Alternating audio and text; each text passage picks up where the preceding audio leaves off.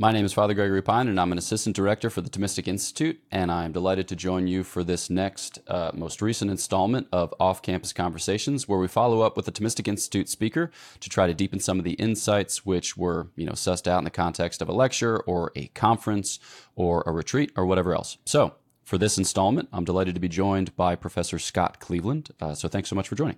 There. Thank you so much, Father Pine, for having me. It's really great to be with you all. Boom. Okay. So, folks will know you perhaps from some of the lectures that you've given that have been on the Thomistic Institute podcast. I remember being present for one. I think you gave it at the University of Oklahoma, in right. Norman. Mm-hmm. And I remember next door there was some event that was going on which involved like jackhammers and cowbells and all kinds of loud noises. And I remember you soldiering on as every imaginable noise just absolutely wreaked havoc. But for those who don't know you, would you say a word of introduction, who you are, where you're from, what you do? Sure. So I'm Scott Cleveland. I'm an associate professor of philosophy and Catholic studies at the University of Mary, which is a school in Bismarck, North Dakota. I'm going into my 9th year there. And I work on virtues and emotions and some philosophy of religion topics. And I'm married to a philosopher. So we love talking about philosophy in front of our children, and we're probably shaping them for good or for ill in that. So it's great to be with you all. People sometimes talk about the two-body problem. How have you managed the two-body problem in your own marriage? Yeah. So my wife homeschools our kids, and she teaches part-time. And that's been great for us. That's awesome. So we're following up on a lecture that you gave specifically about St. Thomas's theory of the passions, and you were careful in how you introduced it and how you advertised it because you wanted to set people up for a discussion of the emotions. So cheers to you for being disciplined in your approach. This topic has attracted interest in Thomistic circles as of late. There have been a few books published. You cited a mentor of yours, Robert Miner, who wrote a monograph on the subject, but then we also have Father Nicholas Lombardo wrote one, and then Dinah Fritz Cates wrote one. Just in like the last 15 years, it seems like people are getting excited about the passions, naturally so. So I don't know, do you have any way to account for that or any means by which to account for that people are recovering an interest in the emotions or why it's a hot topic? Yeah, so I would just be guessing. But I think that there is there's been a movement in, the last half century toward virtue and towards ethical accounts rooted in Aristotle. And Aristotle gives a place to the passions and the virtues. And I think that Thomists are interested in the passions because much of, I think, the sort of bringing to bear of St. Thomas's work to the contemporary scene was focused on things like natural law, his account of the existence of God or defense for the existence of God and other topics. I think getting further along into the Summa, there's just also been a real revival, I think, in the philosophy community generally, with an interest in philosophy, in emotion. Probably some of that has to do with collaboration between psychologists and philosophers who are interested in sort of teaming up. And I think it was just a ripe time for people to start bringing St. Thomas's insights on the passions to bear on contemporary discussion. So that'd be my first stab at it. Nice. Yeah. I too am interested in this particular theme from the true in itself type vantage, but also true in conversation with our contemporaries vantage, because it seems like, as the culture tends in one direction, you have interesting cross-cultural reactions, one of which is a renewed interest in Stoicism, both academically and popularly. I'm thinking popularly, and I don't really know these thinkers or influencers too terribly well, but a lot of individuals who will talk about like masculinity and strength and disciplining or training one's emotions in such a way as to be more effective and to, be free from the vicissitudes of this presently confusing age. But St. Thomas has some interesting things to say about Stoicism and specifically about Stoic philosophy and its contribution on the emotions. So I thought maybe we could just talk about that and set out some principles whereby to distinguish. So in kind of broaching that conversation, where would you say would be a good place to begin? Well, let's set up two different extremes. On the one hand, let's suppose a person and I think this has been true, especially in the middle and later parts of the last century, that people conceived of a good life or human happiness as principally involving a kind of emotional fulfillment. And so there's a deep pursuit of sort of satisfying one's desires and finding emotional fulfillment in what one's doing. But the problem is that if one's emotions aren't sort of cultivated and they're just taken as given or infallible, then the pursuit of emotional fulfillment can lead to real unhappiness, disappointment, disintegration, and so on. And I think that there could be a reaction to that, right? Okay, look, we followed the emotions and they didn't lead us to a good place. I think they're really more of an enemy to human happiness than anything else. And so let's pursue a path according to which we kind of stomp them out and are free of their influence. And that will free us to think better and to act more clearly or act more strongly without the sort of internal conflict that arises when your emotions are pulling you in one direction, your mind says go the other direction. So the Stoics are going to they're going to view the passions as sort of enemies of the good life and to be stomped out. And I can see how somebody would be very drawn to that, right? Especially we're in such a visual age where we're exposed to so much visual content that can really elicit and arouse our passions. To be free from their influence sounds kind of nice. And so you can see the attraction. On the other end, let's become Stoics about it. Let's eliminate the passions. They're just enemies to the moral life. And St. Thomas is going to walk a middle road between those. He's going to say, well, no, we were made with the passions. They have a purpose in our life. They're not infallible guides, and our true happiness doesn't consist in emotional fulfillment as such, but instead consists in a virtuous life that's lived in friendship with God, that's motivated fundamentally by the virtue of charity, by which we love God for his own sake. And the emotions end up playing a role in our life as the part of us which is to be cultivated in order to grow in virtue, so that they play a variety of roles. When they're cultivated, there's an elimination of the internal conflict the Stoics are running from. There's also an energizing of the moral life and an ability to appreciate things in a way that's really fully human. So that's be my first thoughts. Why don't you come back so I don't keep talking for too long? No, that's great. No, that's a great way to kind of launch into the subject. Again, I don't know Stoicism too terribly well, and I don't know Nouveau Stoicism too terribly well.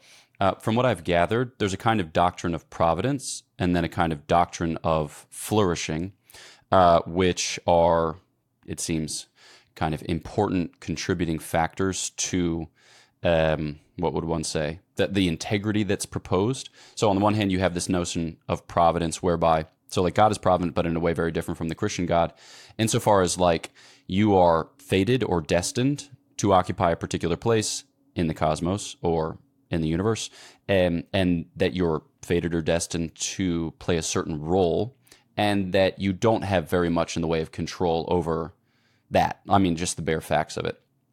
But what you do have control over is the disposition that you adopt before that recognition. So you can be resolute, or you can be reconciled, I suppose, to it, or you can live in a kind of constant rebellion and indulgence in emotional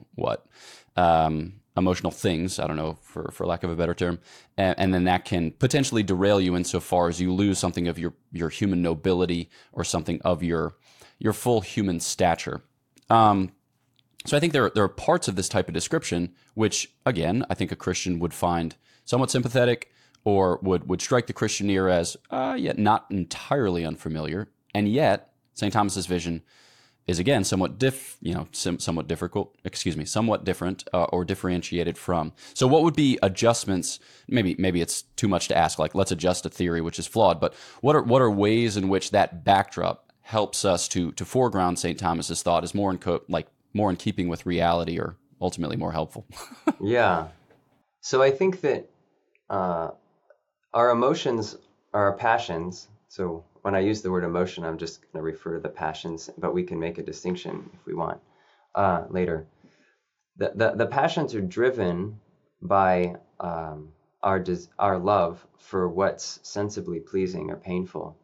And when we're first born, that drives us to sort of nurse and to survive. And part of the human maturation process is when the young person's reason comes on board and they start making decisions. They make decisions that go beyond just what's pleasant and avoiding what's painful. And so it sounds like one of the things that St. Thomas would agree with with this group would be that it's true that to mature as a human person, you have to transcend your pursuit of pleasure and pain and start to live for things that go beyond that, including sort of fulfilling one's role in the order of things, and not being driven merely by the pursuit of pleasure and pain, but by things that are higher, by things that are good in themselves. And so insofar as the group's sort of adopting that, it seems like they're on the right course, that there's something right about it. Now, of course, I don't know the notion of providence they have in mind. There's probably some real differences we could draw there, but I think if we focus on the emotions, one of the ways that you could approach the formation of the emotions is that they're enemies of the moral life. And one of the ways that Stoics sometimes can be thought to think about this is that they're enemies because they're judgments. So when I have an emotional response, I'm basically judging something to be this or that. And that can produce a conflict with my reason, and so make it such that they need to be eliminated so that I can see things more clearly. St. Thomas is going to say, well, they're not a judgment per se, although they do involve an act of apprehension that's part of our sense faculties. So he thinks that even animals, when they perceive threats, they're apprehending, like the sheep is apprehending the wolf as a threat to them, and so it generates a sort of fear. When we get to us, if we see a wolf, and let's suppose we're in one of the rare places in the world where there's still wolves around, and we're in the wild, and the wolf is appearing threatening to us, we can perceive it as a threat too, but it doesn't need to sort of conflict with our judgment. So if we encounter a wolf at a zoo, we might judge, of course, it's not a threat, even though we feel fear. And sometimes and one of the ways that we cultivate our emotions is by habituating them such that our perceptions of things accord with our reason's judgment about them. I don't know whether or not this group has got those sorts of resources for trying to deal with what it means to cultivate emotions. What does it mean to help them be ordered towards reason and then serve the moral life? It seems like it's a little more simple. It's more about eliminating weakness, cultivating strength, enabling one to do. I'm going to do my duty. The emotions are a distraction to this. I just need to press forward in order to fulfill my role and be the man that I meant to be. And that I think is going to have consequences. For example, if the person is emotionally underdeveloped, then they're going to fail to relate to people in the right kind of ways. They might fail, for example, to be a father in the right sort of ways because they can't relate to their children or express emotionally things to their children that actually is important for their children's maturation. Same for their spouse or for their coworkers or others. And so there's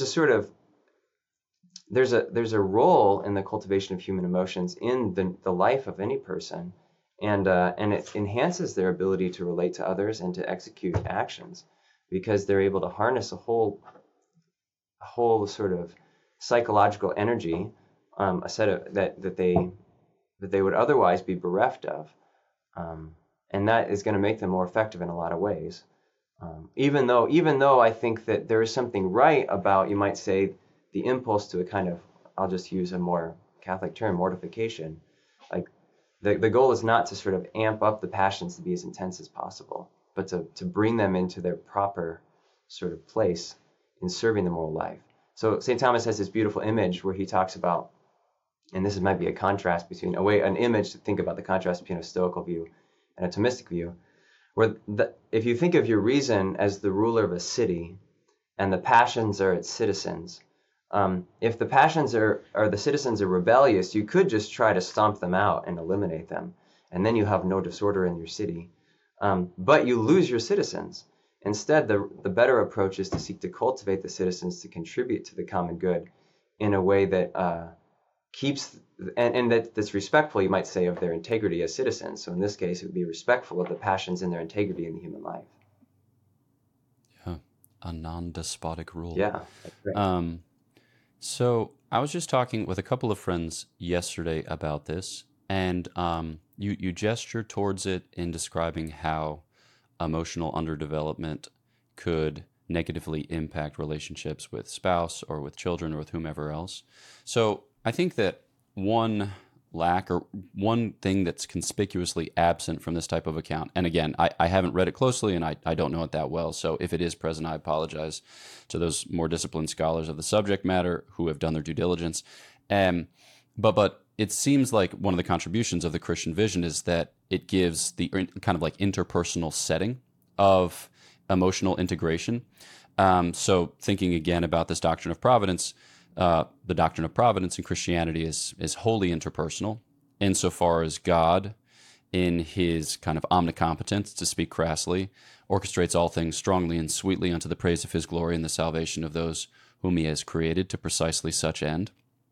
And so you can know, for instance, that no evil will befall except you can kind of find within it some good hidden, and that you will not be tried beyond your strength because it's something that a good father puts at your disposition for growth and for healing, for flourishing. And you can also see in everything set before you, in some way, shape, or form, a kind of deliverance of his providence.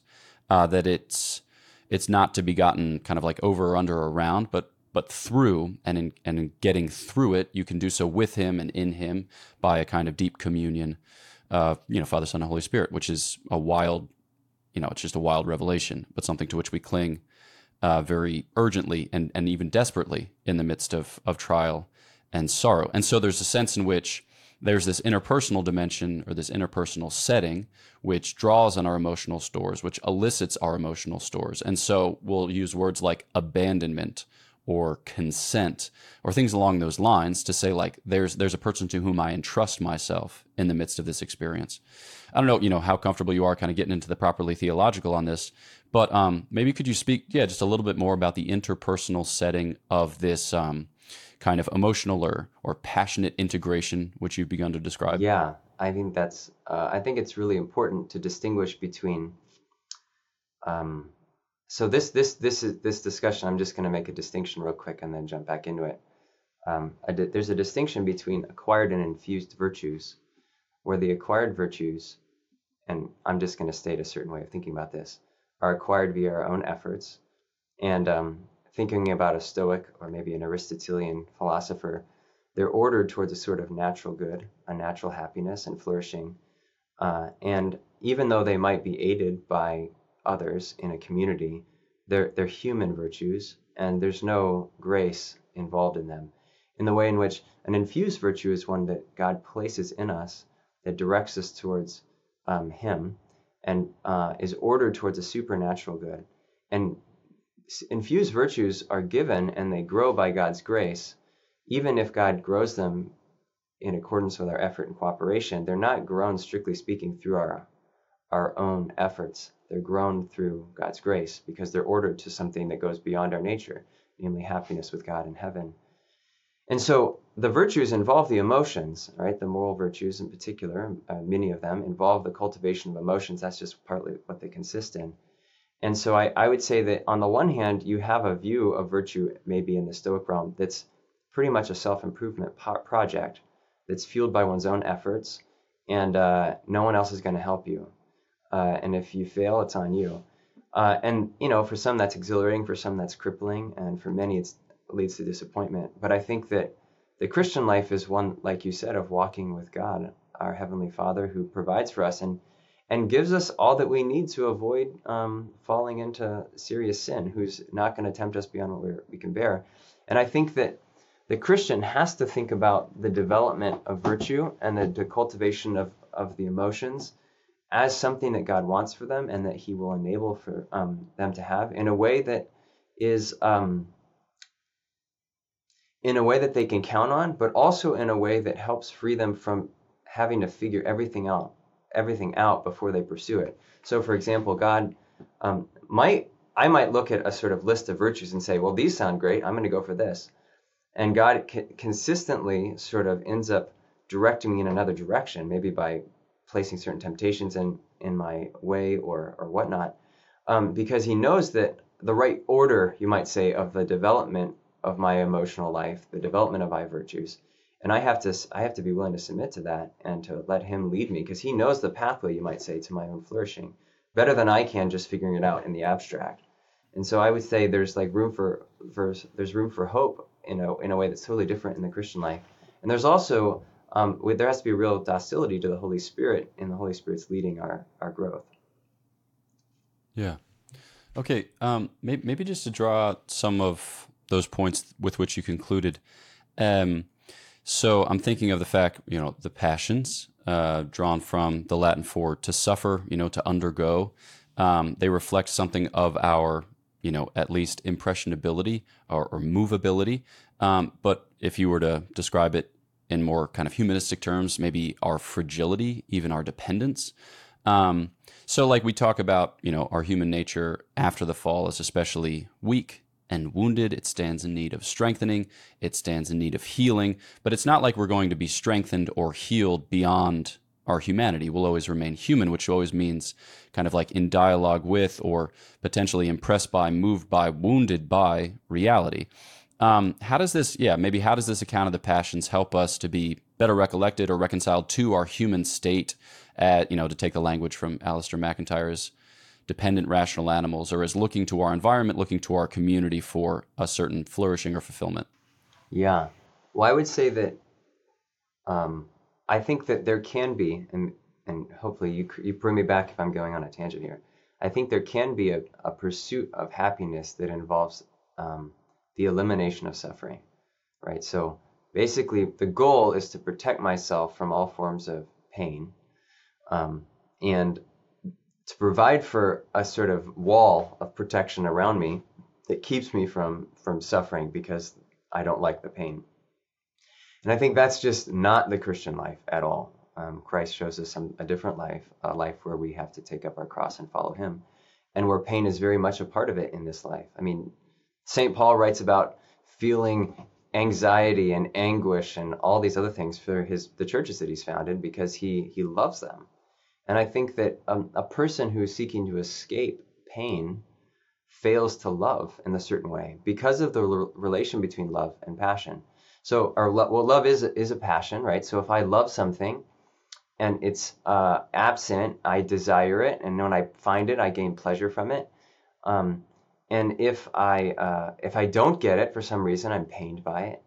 And so the real sort of key, if one were to really try to eliminate pain in one's life, is to stop loving anything. But that, of course, is not going to fulfill the person ultimately. It'll leave them empty, even if it'll leave them painless. Instead, the Christian life is a call to love deeply, and that is going to entail suffering deeply. But one can suffer without losing hope, and so we have a kind of our suffering is put in a certain context that doesn't overwhelm in a way that it would if a person has staked everything on, say, avoiding suffering. Yeah. No, that's beautiful for me to hear at this juncture. Never mind. Keep going, Father Gregory. Life, it is not random. It is provident. Okay, so then maybe we can take the next step and then talk about human flourishing. So you've made reference at various points to a kind of imperfect happiness, which is available to those who strive manfully in the order of nature, and then a perfect happiness, which is available to those whom God raises to communion with Himself in the order of grace. So far, like we've been describing the passions as, it's just part of our human experience. It's a kind of brute fact, and we're trying to sort out with these distinctions one from the other, so that way we can maybe integrate them a little bit better. But in the lecture that you gave, you describe a kind of, what would one say? Now, sublimation might be a bad word insofar as I don't actually know what it means, but like a kind of spiritualization of our passionate life. So it's called up into the life of reason and into the life of, beyond reason, as it were, to God's own reason. So like how, yeah, I think that a lot of people just think about it in terms of, okay, it's too much, I need to make it less, or it's too little, I need to make it more. And they think about it kind of dialectically. What we're talking about with this human flourishing, which you've been gesturing towards, isn't just a dialectical back and forth. It isn't just like it's not just a competition of two sides which are warring in our members, though it's described in those terms. There's something else, like there's a further hope or there's a further prospect of integration. So can you maybe just gesture in that direction and help us to imagine it, help us to conceive of it? Yeah.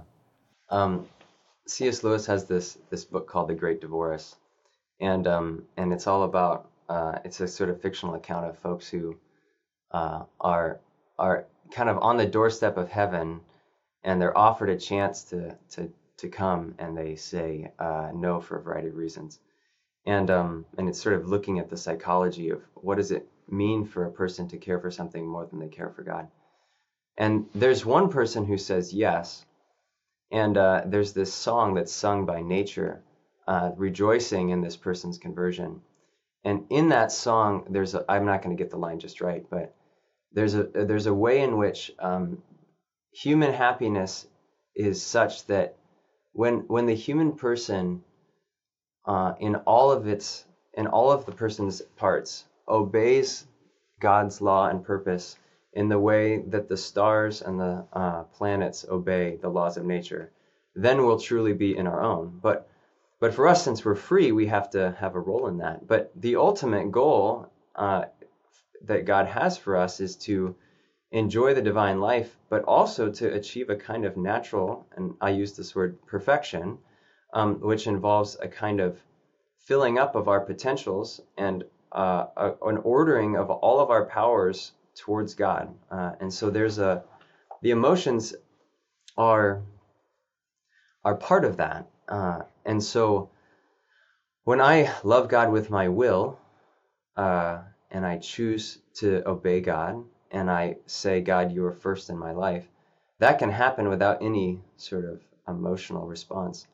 But Aquinas has this interesting idea that when the choice is particularly intense, there's a certain way in which the unity of the person sometimes produces emotional responses or a passion that's as consequence of an overflow of the intensity of the will, which is kind of mysterious notion. But there's a certain integrity of us that's meant to all function together, moving in the same way. And so love and the will ought to correspond, ideally, to love in the passions. Now, of course, sometimes we're exhausted, sometimes we're depressed, sometimes we're in a situation where that simply doesn't happen. Sometimes it seems that God and allows us to experience what we call dryness in our spiritual life, so in order to purify us and to help us to grow. And so I think that one of the things to remember is that even if the end game for God is complete and total alignment between our passions and our will in love of Him, there's all sorts of ways in which it's better for us in this life to not experience that alignment perfectly because of God's purposes for us, and because of the role that the conflict plays in our sanctification. And so I think that the Christian has to always keep that in mind, because both it's encouraging, you're like, well, gee, I don't feel anything when I'm praying, so maybe something's wrong with me. That's actually not, it could be, but it might not be. It could very well be that God is simply allowing that because He wants us to pursue Him, not because He makes us feel good, but for higher reasons. So Yeah. you want to follow up? I don't want to keep going for too long. No, no, no. I think that's a super, yeah, that's just a very helpful point, especially for the 21st century, because I think there's been a tendency, I don't know for how long, I'm not old enough to actually register epochs, but like there's been a tendency to elide health, happiness, and holiness in a way that can sometimes be confusing. So you can imagine a young Christian, recently converted, excited about the faith, but still experiencing some of the physical difficulty, emotional disintegration, psychological imbalance of family trauma or habitual sin or whatever else. And then you hear it said, like, if you're a good Christian, you should be happy or joyful or whichever language is chosen for the particular occasion. And then you experience that conflict in your members and you make the judgment, well, I just must be a bad Christian, which again could be the case. But it might not, insofar as there's a kind of strangeness to the definitions being used and the way in which they're being deployed, and just the kind of logic of perfection. And you've made these distinctions, which I think are super helpful. So, yeah, maybe we could, like in light of what we said with the passions, just follow up then about happiness. Like, what does it mean to be happy? Is it a mere matter of fit, having a kind of conviction that you are where you ought to be, or you're on the trajectory for a kind of integration subject to God's providence as, he sees fit to bring it about, or abandoned to the disposition according to which he brings it about? Or like, is there something? Yeah, there's got to be something more to be said. So how would you follow up with that particular individual, or follow up in light of these particular conflicts? Yeah. Well, I think the first thing I would say is that, so this is a Christian, so they're probably not going to think this in an explicit way, but they might be tempted to think that the world is enough for them and that they can find fulfillment in it, and that is kind of going to all line up for them if they're really pursuing holiness. And I would say that they have to make sure that they keep their vision of happiness clearly before them, and that view of happiness is ultimately sharing the divine life with God.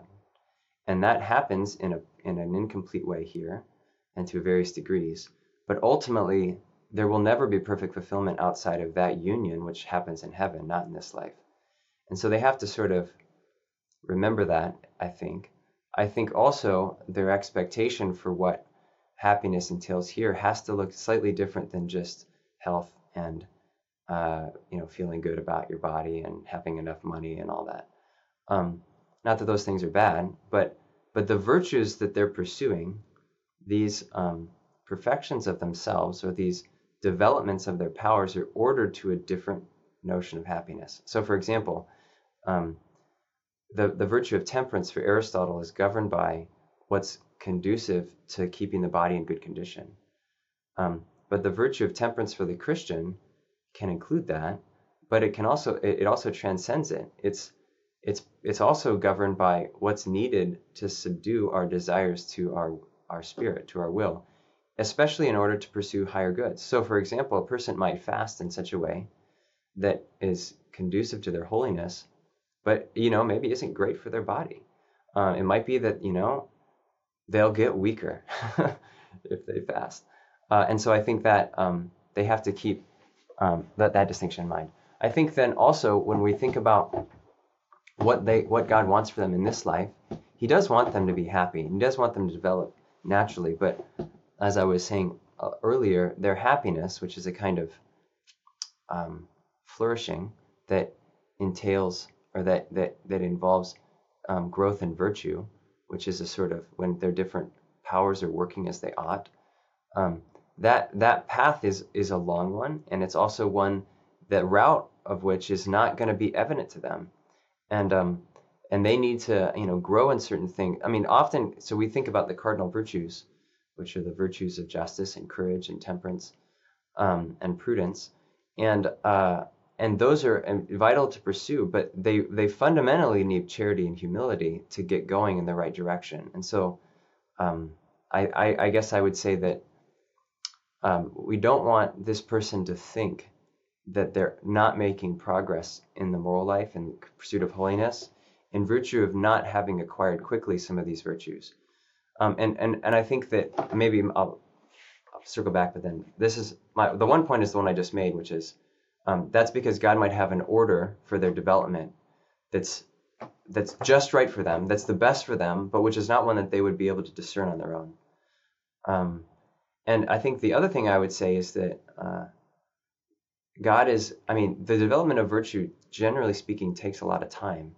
And I think that God is, often takes a long time in getting us over certain things.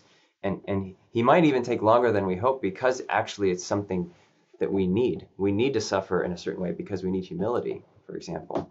And when that humility happens, then the thing goes away, because that was in fact the impediment that God needed to remove before He accelerated us another way.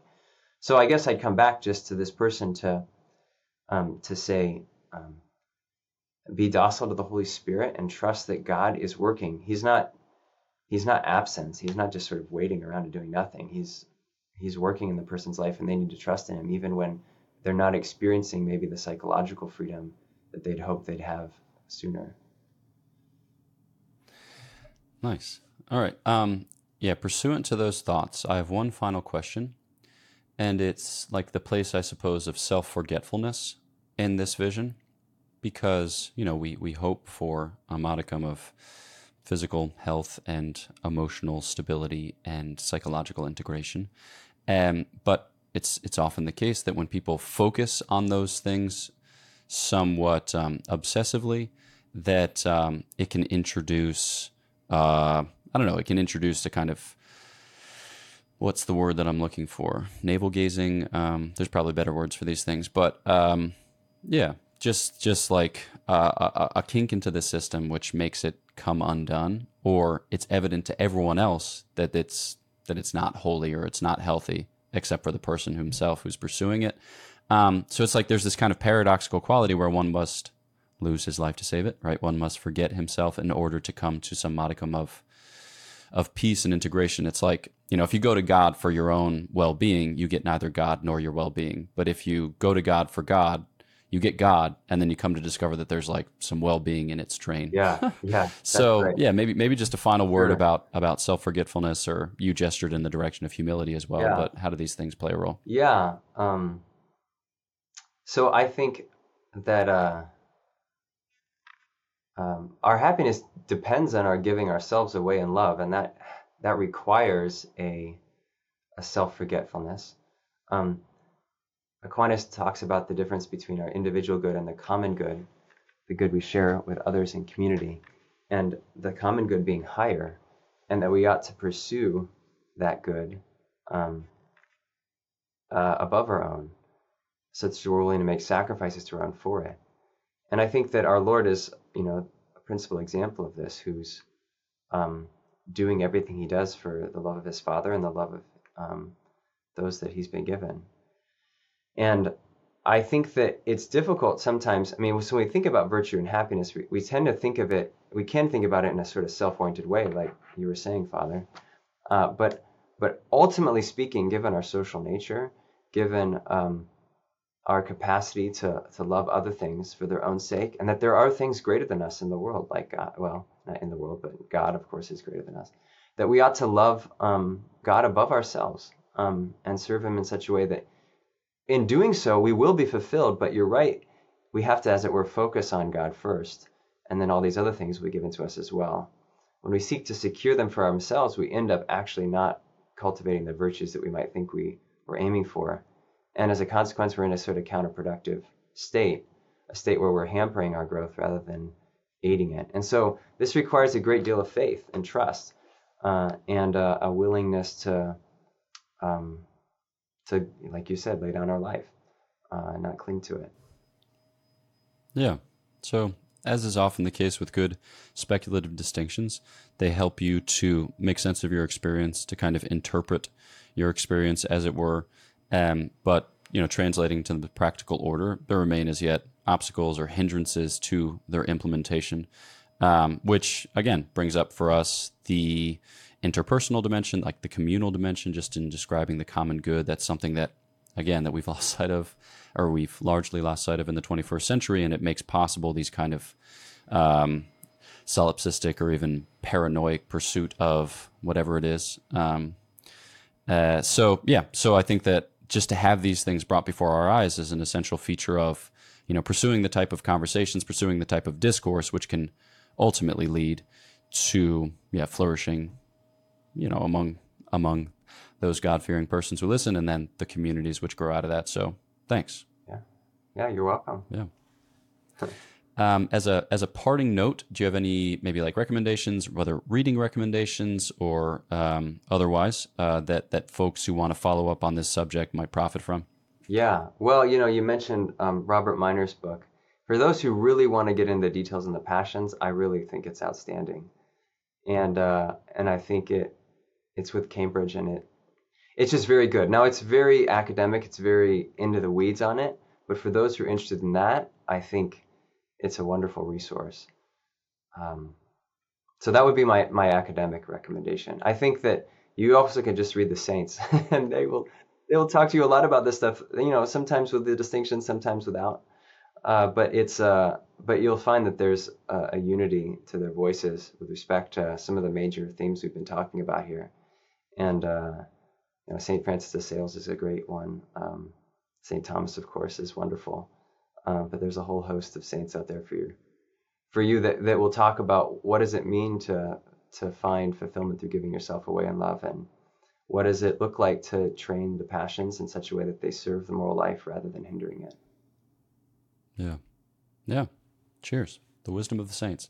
As G.K. Chesterton said, slight paraphrase, the mystic is the most practical of men. So there you have it.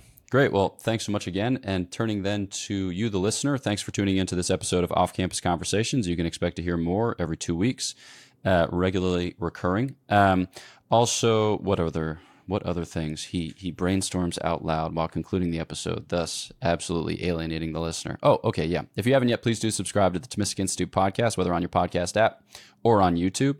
One small announcement is many of us Dominicans look forward to meeting you, praying with you at the Dominican Rosary Pilgrimage, which will take place on September 30th at the Basilica of the National Shrine of the Immaculate Conception in Washington, D.C. It'll be like a day of recollection with 2 talks. I will be giving them. And then adoration with confessions, a little lunch break, recitation of the Rosary together, and a vigil mass preached by Father James Dominic Brent, who is often on the Thomistic Institute podcast and at Thomistic Institute events. So we look forward to meeting you there again, to chatting with you there, to praying with you there. So that's all we have for you. Know of our prayers for you. Please pray for us, and we'll look forward to talking with you next time on the Thomistic Institute podcast.